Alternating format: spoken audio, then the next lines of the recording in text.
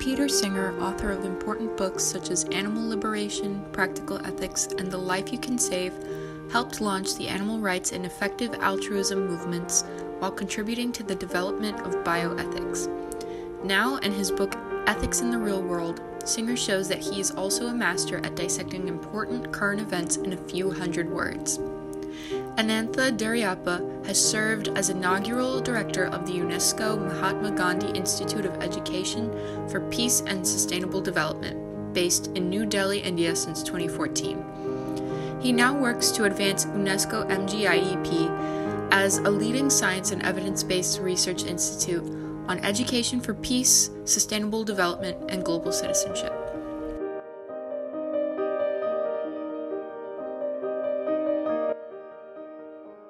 Peter Singer, Anantha Duraiappah, welcome back to the One Planet podcast.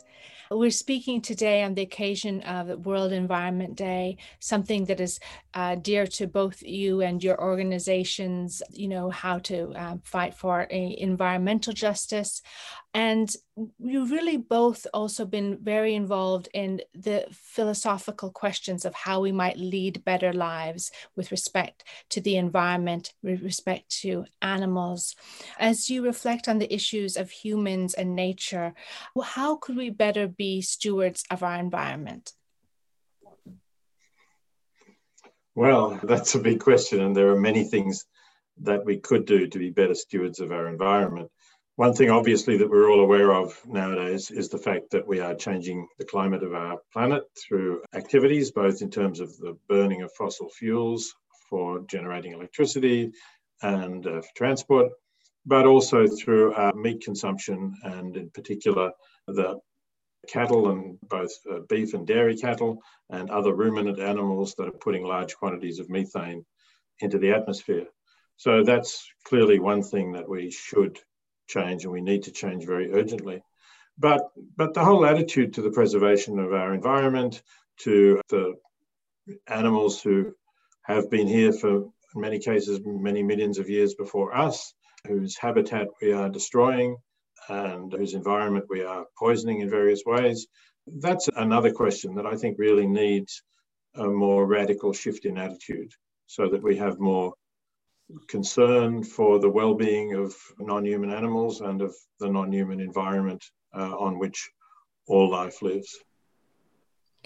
Yes, and it's this issue of, how we can prepare people, or how we can modify our education models to really include kindness, which I know has, of course, been very important to you, Anantha Duraiappah, and your UNESCO Mahatma Gandhi Institute. You have this kindness campaign, and you've really been reflecting for a long time, your whole career, on how we can make our education models not just be geared to an economic model of preparing people for their professions, but also preparing them to be better, more engaged global citizens. Thank you, Mia.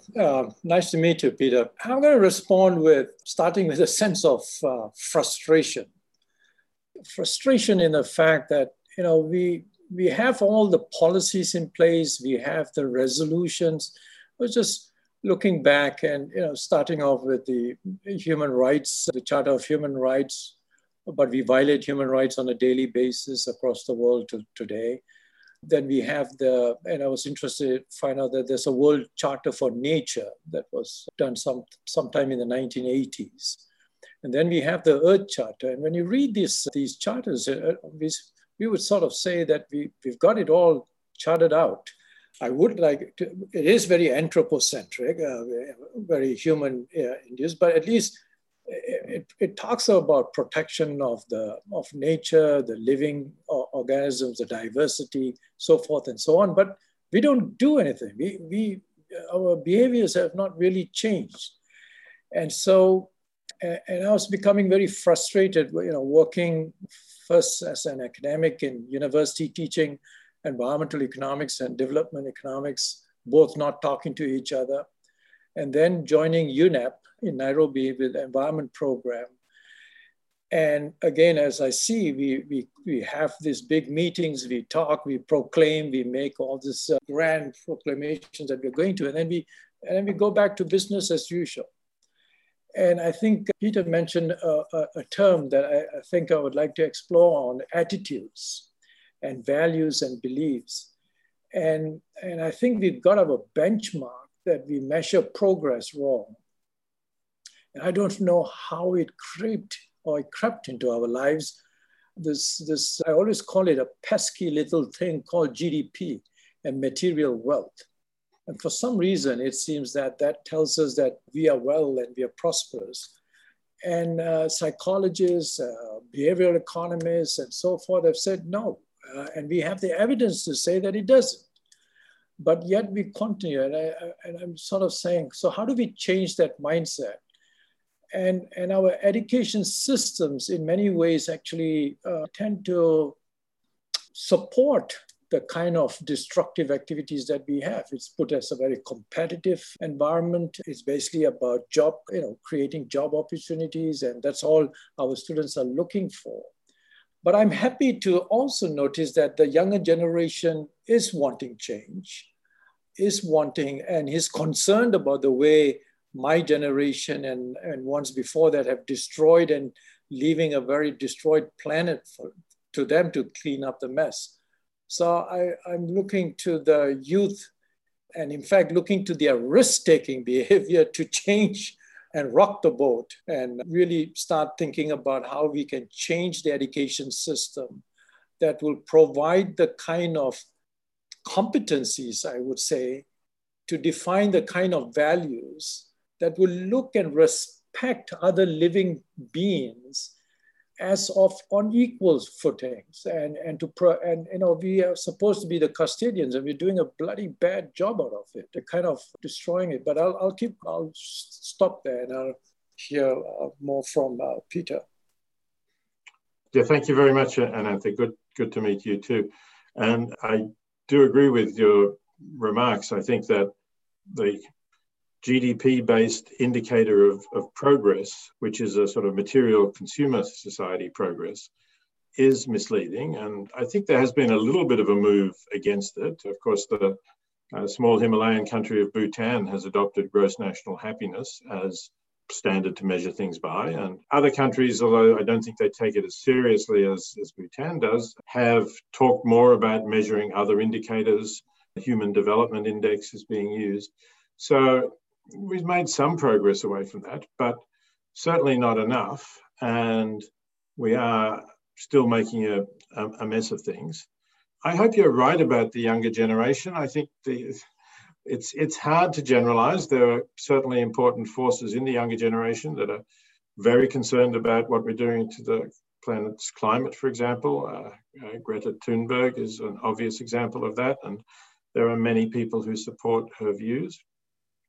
But will this be maintained as that generation gets older and takes over from us?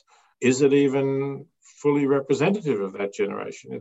It's hard to say. And I think governments are reluctant to introduce radical change. And really, we need to make incremental change. And in some areas, I think there's some hope that we can. I think on climate change, we are making some progress now. Sometimes that's technological progress, the fact that we've got ways of generating electricity from the sun or the wind that can compete economically with coal and other fossil fuels is certainly a hopeful sign. But still, we are still doing immense damage to our environment, and it's going to be a struggle, I think, to rescue enough of it so that it can survive. And even if future generations do have the kinds of values that you and I hope they will have, will there still be that much of it left for them to be able to rescue and restore? I want to say to you both that I've been inspired by the conversations that we were able to have previously. And of course, we're working with students, and I won't share it yet, but I was inspired to think about what can be done. And we know that we have to accelerate the change. So I will share something soon. It could be a solution. It's hard to say. You has to get support behind it. But yes, we have to think realistically within our current models and then give it the shove it needs. Anyway, that's all I will say about that. But I had been inspired by both of your lifelong dedication to trying to change the systems that we live in and don't serve us well enough. On this point of happiness, I love that gross national happiness index. And I think sometimes our sense of unhappiness, they say it comes from when we compare ourselves to others. You were talking both about this competitiveness, or having your education model based on your eventual earnings. And I think that it's when we focus a lot on money, we don't get that fulfillment that you really get from community or family. And when you feel more connected to people, you don't need as many things. So yeah, I think that's true. I think we can find better ways of living. There are better ways of living. The question always is, how do we actually get people to move there, given the power of basically the consumer society and all of the advertising that generates and the models that it puts before the eyes of young people. So let me jump in here with some from some experiments that we have done and some positive results that we are getting that could be kind of brought into the education system. And I just want to focus on the social and emotional learning dimensions that we have been working on. And, we were very surprised that even at the 6-week intervention, how the impact it has had on the way that people perceive others as well as other beings. And we have one on climate change, which we have taken a very different approach than just, I think by just saying to people that we have a problem and this is, so that's the kind of knowledge which is necessary, but I think we need to take to the next level in terms of having that empathy with others who are going to be hurt by climate change, empathy with other living beings which are going to be, in many cases, pushed to extinction. As an economist, trained as a classical economist, for a long time, this is from a personal relation that I was kind of distanced from the things that I was studying, biodiversity and so. But once you start practicing and contemplative practices, and then also the whole notion of, one of the things that really moved me was this movie this documentary that was just won, I think in the Oscar and the BAFTA, is The Octopus, My Friend, and how it had, and I kind of told a lot of my nephews and nieces to watch it, and they couldn't believe that an octopus could have feelings and it could reach out and exchange. And also the fact that at some point in time, when it felt that it had done what it had to do, it offered itself as to its praise. So in a sense, it embraced its life, and then it says, "I've come to my end." So it was a beautiful understanding of other beings, that they have as well emotions as much as that we do, and we have to learn how to sort of empathize with that. But that doesn't mean that we are going to sort of say that we can't, because you have to let nature take itself in its own way. Because there is something which can be very dangerous from this social and emotional learning exercises, is what they call empathetic distress, where you become so empathetic towards others and yet can't do anything. You get into a depression and a depressive mode yourself, and that's not good. And so that's why they talked about compassion, which is empathy in action.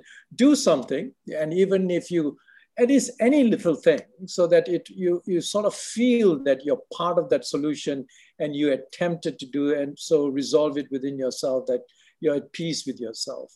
So, and we found that even with a 6-week intervention, we could actually see quite a bit of change. So imagine if it was mainstreamed within education as part of our educational aspects. And I'll kind of stop, but I want later on, if you give me an opportunity, I'll talk a little bit about an initiative that we've been taking on, looking at what the sciences of learning have been producing over the last 20 years, a relatively new field. And there's some very promising signs that we can change education and education for, I don't like to use the word humanity anymore because that's always purely from a human perspective, but an education for planet Earth, and which means all the living things that make it such a beautiful blue dot, as I always call it, after Carl Sagan's great term that he used for our planet.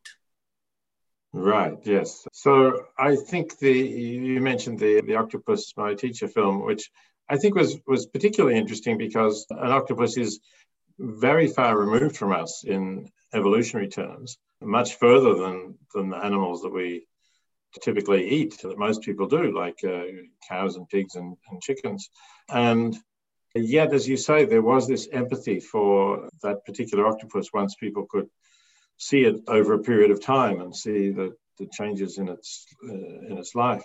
So I agree it should be possible to teach this for other animals, but it seems to me that the most difficult ones are the ones that people are used to eating. It's not so difficult to evoke love for panda bears or seals or a whole range of other animals, obviously dogs and cats and horses, but there seems to be like a curtain that comes down in front of our empathy when people try and get us to have concern for the domestic animals who now such a vast part of the biomass of our planet, greatly outnumbering the biomass of all the wild animals left. So I think this is something that may be more difficult if you have examples of how education can change attitude to those animals who we eat as well. That would be very encouraging, but that seems to me to be a more difficult barrier to overcome.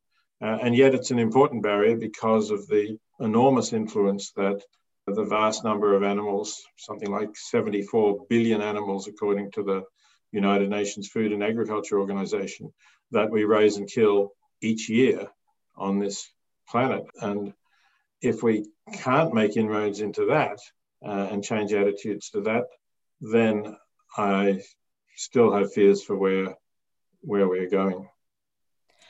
I think that it must be something that's done in tandem with home education, because traditionally we don't focus a lot of time in our education models on, where we get our food, agriculture. This is neglected. People they don't even understand the food production models. And so and yet if it has to be integrated with how we learn our customs, our rituals at table. If we really understood it, I think that, you and I were talking before, Peter, about how, when children begin to understand that what they're eating, was an animal that like the stuffed animals that they cherish and love, there's a connection in that they're actually eating that. If we were just more open and transparent, I think that changes minds. But we just, as you say, we have to make an effort to see the videos, to see how, the conditions in abattoirs, etc. But yeah, I think it has to be done, education at home and education in the school that really doesn't usually cover our dietary habits and those things. Yes, Mia, but if we bring in the whole notion of what biodiversity is and how the interlinkages and stuff, you can do it in school. But I agree in a sense that the domestic animals like the cattle and the lamb, these are the ones that find themselves on the plate, and it's a crying shame when you see so much of wastage goes. When you think about an animal was sacrificed, and then when you go to the restaurants, you see so much of it left on the plate. It's doing so much injustice to to a living thing that basically was killed to provide this. And I'm moving towards vegetarianism as one grows old and one sees this. I used to love mutton, but I can't see myself now seeing a lamb or a young goat being killed. It's not possible. But I don't want to impose that on, and I don't impose it on my children. I want them to learn that through their own experiences, that they come to that decision on their own journey.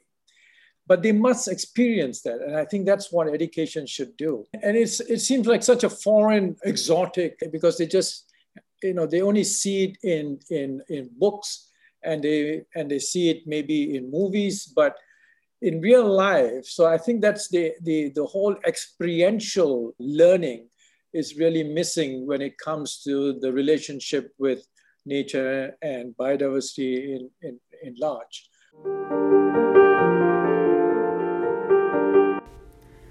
Hi, my name is Caroline Val. I'm a rising sophomore at Barnard College of Columbia University, studying psychology and English with a film studies concentration.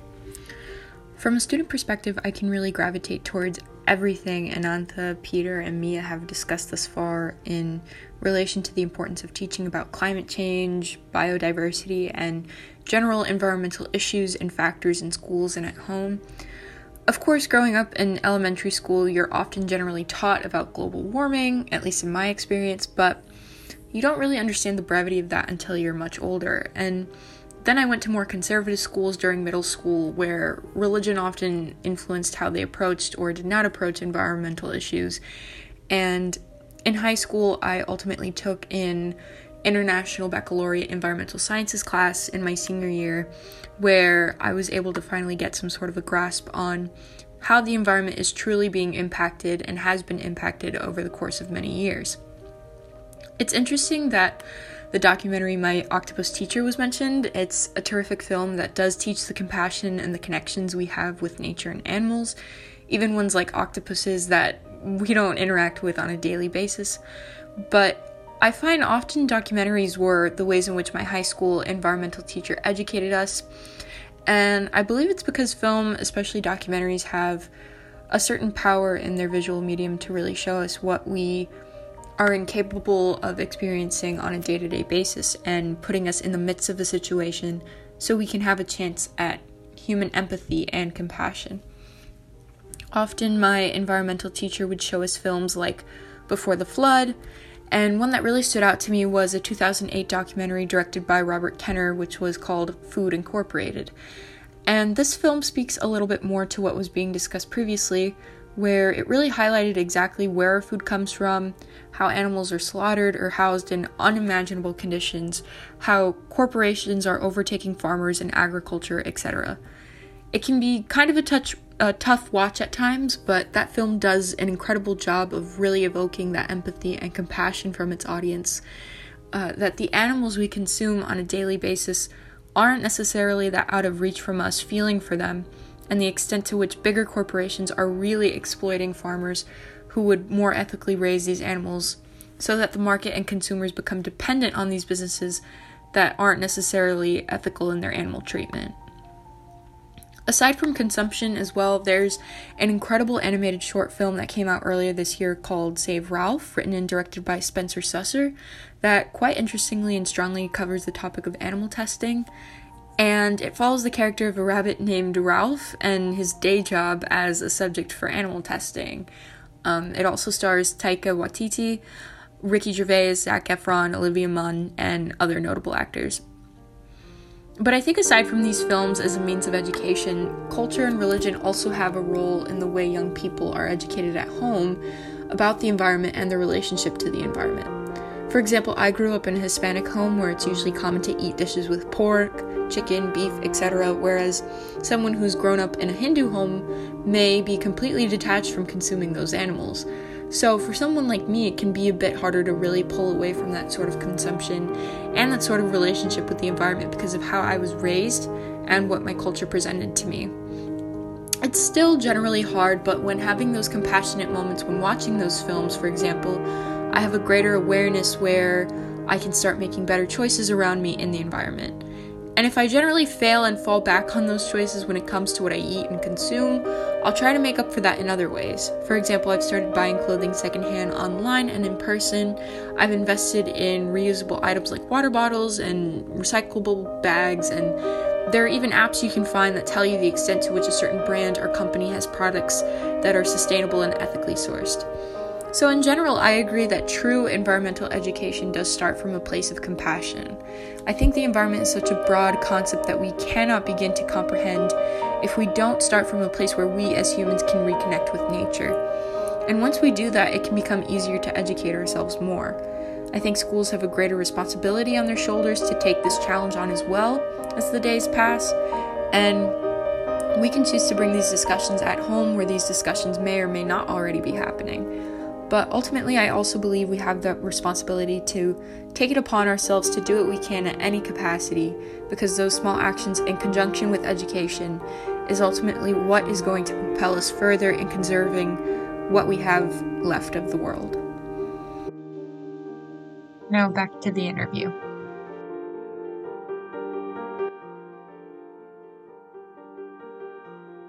I think we have enough information about all these relationships. I think we now to really get our children to experience it. And then finally, the final decision, and I also, even with the 3 kids I have, is that they will need to come to that agreement, because once they do, that's a sustainable trajectory, because that becomes a trait within themselves. Yes, I agree that they do need to get to that point. And again, the question is how we get them to it. And Mia was suggesting that it has to come through education in the home.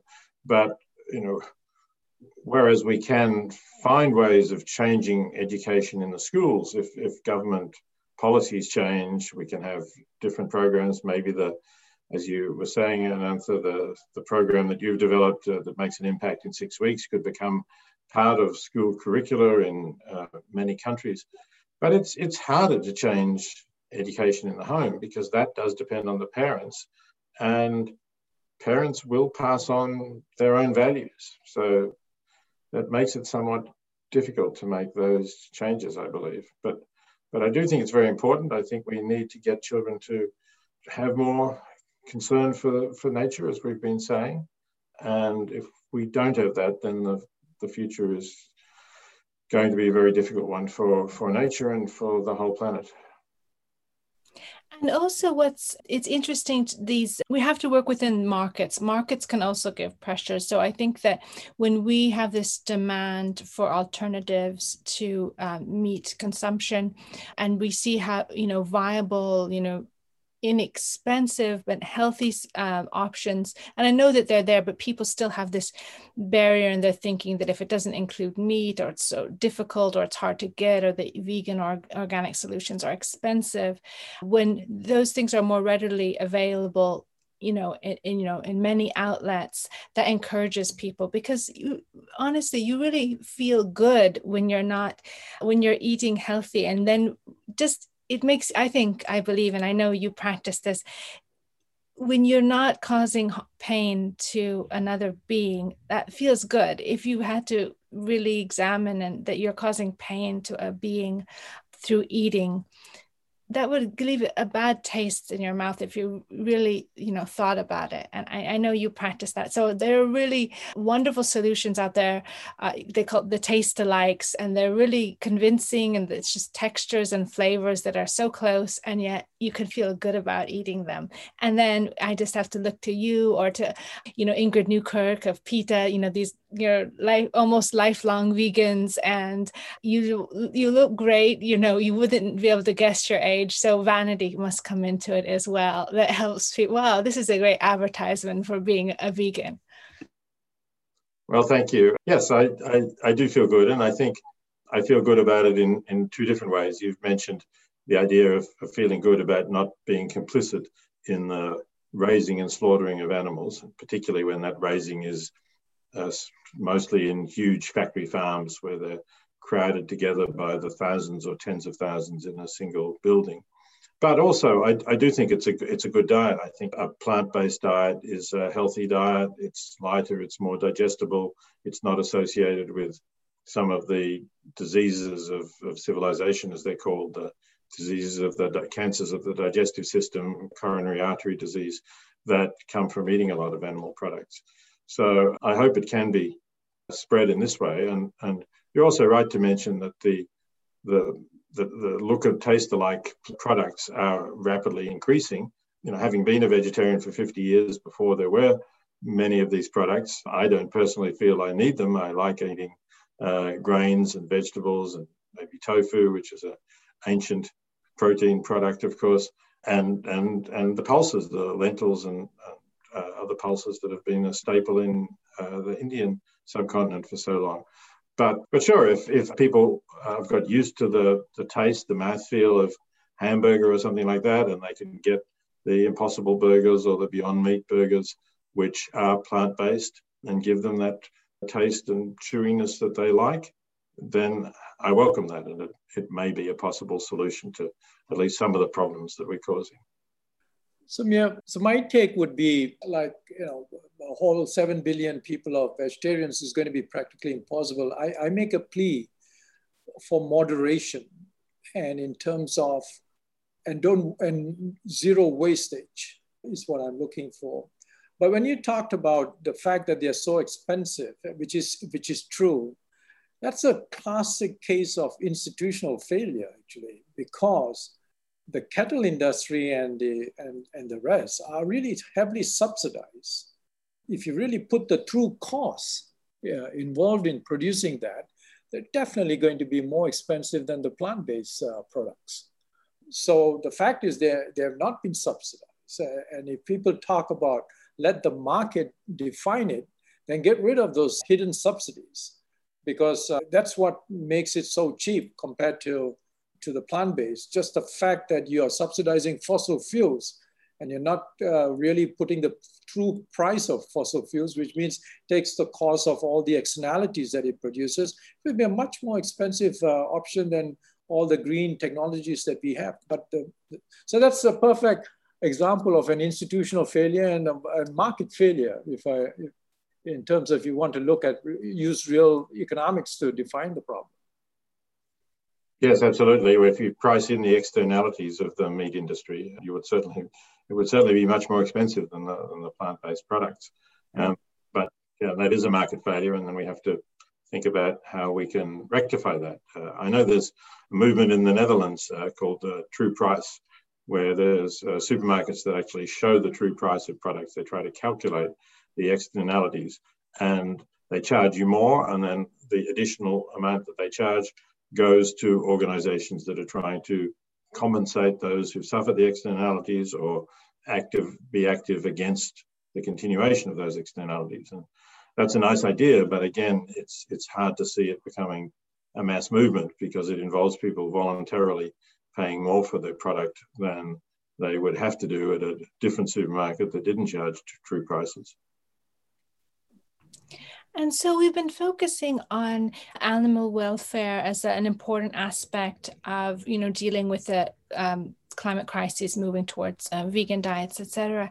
As you think about the environment and the next 10 years, which most people agree are crucial, what makes you hopeful? How could we put greater pressures on legislators and others to bring about the change we want to see?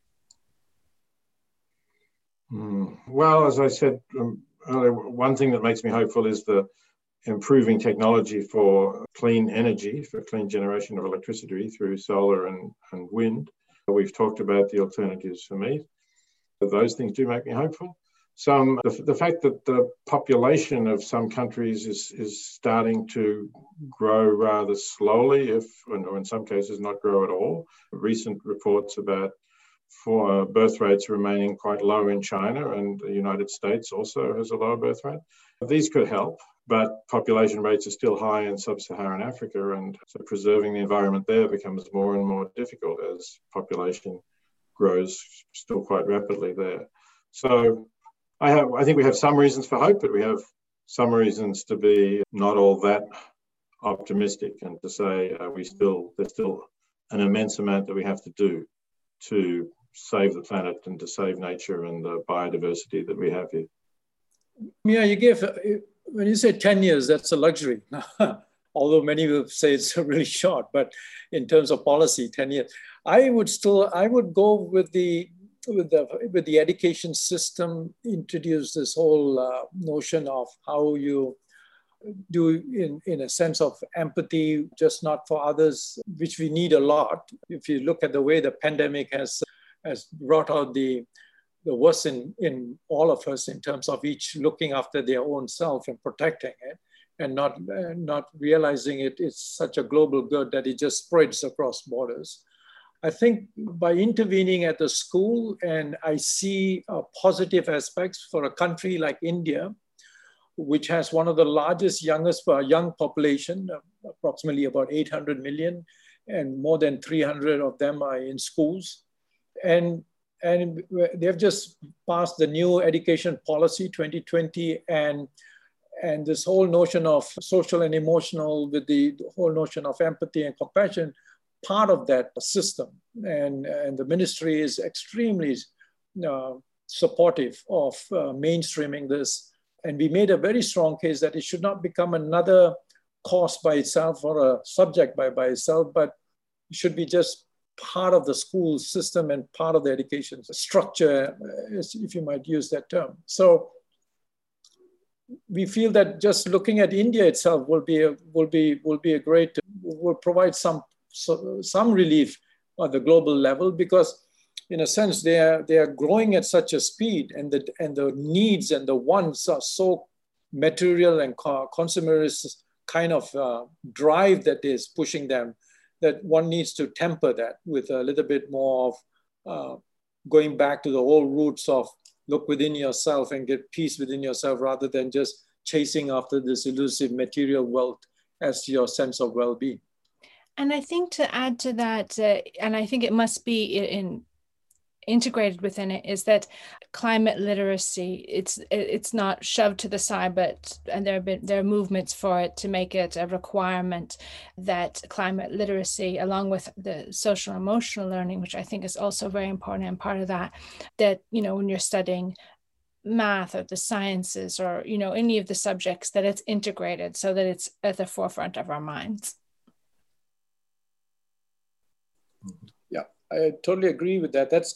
We did one on climate change, and the whole idea is to look at what those impacts are and have a dialogue across students across different parts of the world, those who are emitting and those who are going to be suffering, and to sort of see their perspectives from different perspectives and try to understand that, so that a kid from the US will understand how a kid from a country like Maldives or Fiji feels like when he might be losing his home within the next 20 years with sea level rise, which comes from climate change, and how the fact that he's driving in a gas guzzler to school will have an impact, and that will have to, and the notion of a plea for change in that kind of activities in terms of using mass transport. So it's a change in lifestyles.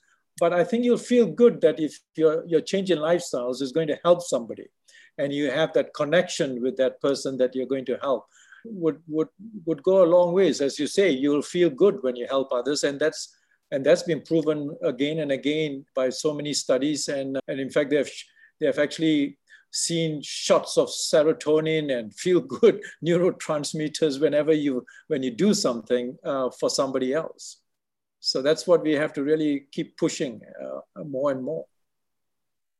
Yes, I hope more and more people will find that out. You're right. There's plenty of psychological research now showing that people are more satisfied and fulfilled with their lives when they are generous and when they think of others rather than when they just think of themselves. So you've both done so much. You've been through your life's work, and of course your book and foundation, The Life You Can Save, Anantha Duraiappah, the UNESCO Mahatma Gandhi Institute of Education for Peace and Sustainable Development, are so many initiatives that we can only summarize here briefly. I want to thank you both for all you have done to inspire people to live more examined, ethical lives, and for your important contributions to develop our models of social emotional learning, transformational education, and just in general, just inspiring us to do more, not just think of ourselves, but to think of others all around the world. Thank you for adding your voice to the One Planet podcast.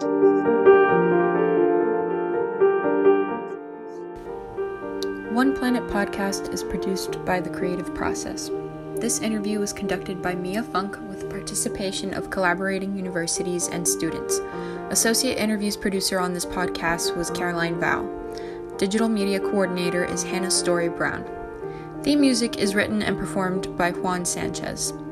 We hope you've enjoyed this program. If you would like to get involved in One Planet Podcast and be part of the climate change solution, just drop us a line at team@oneplanetpodcast.org. Thank you for listening.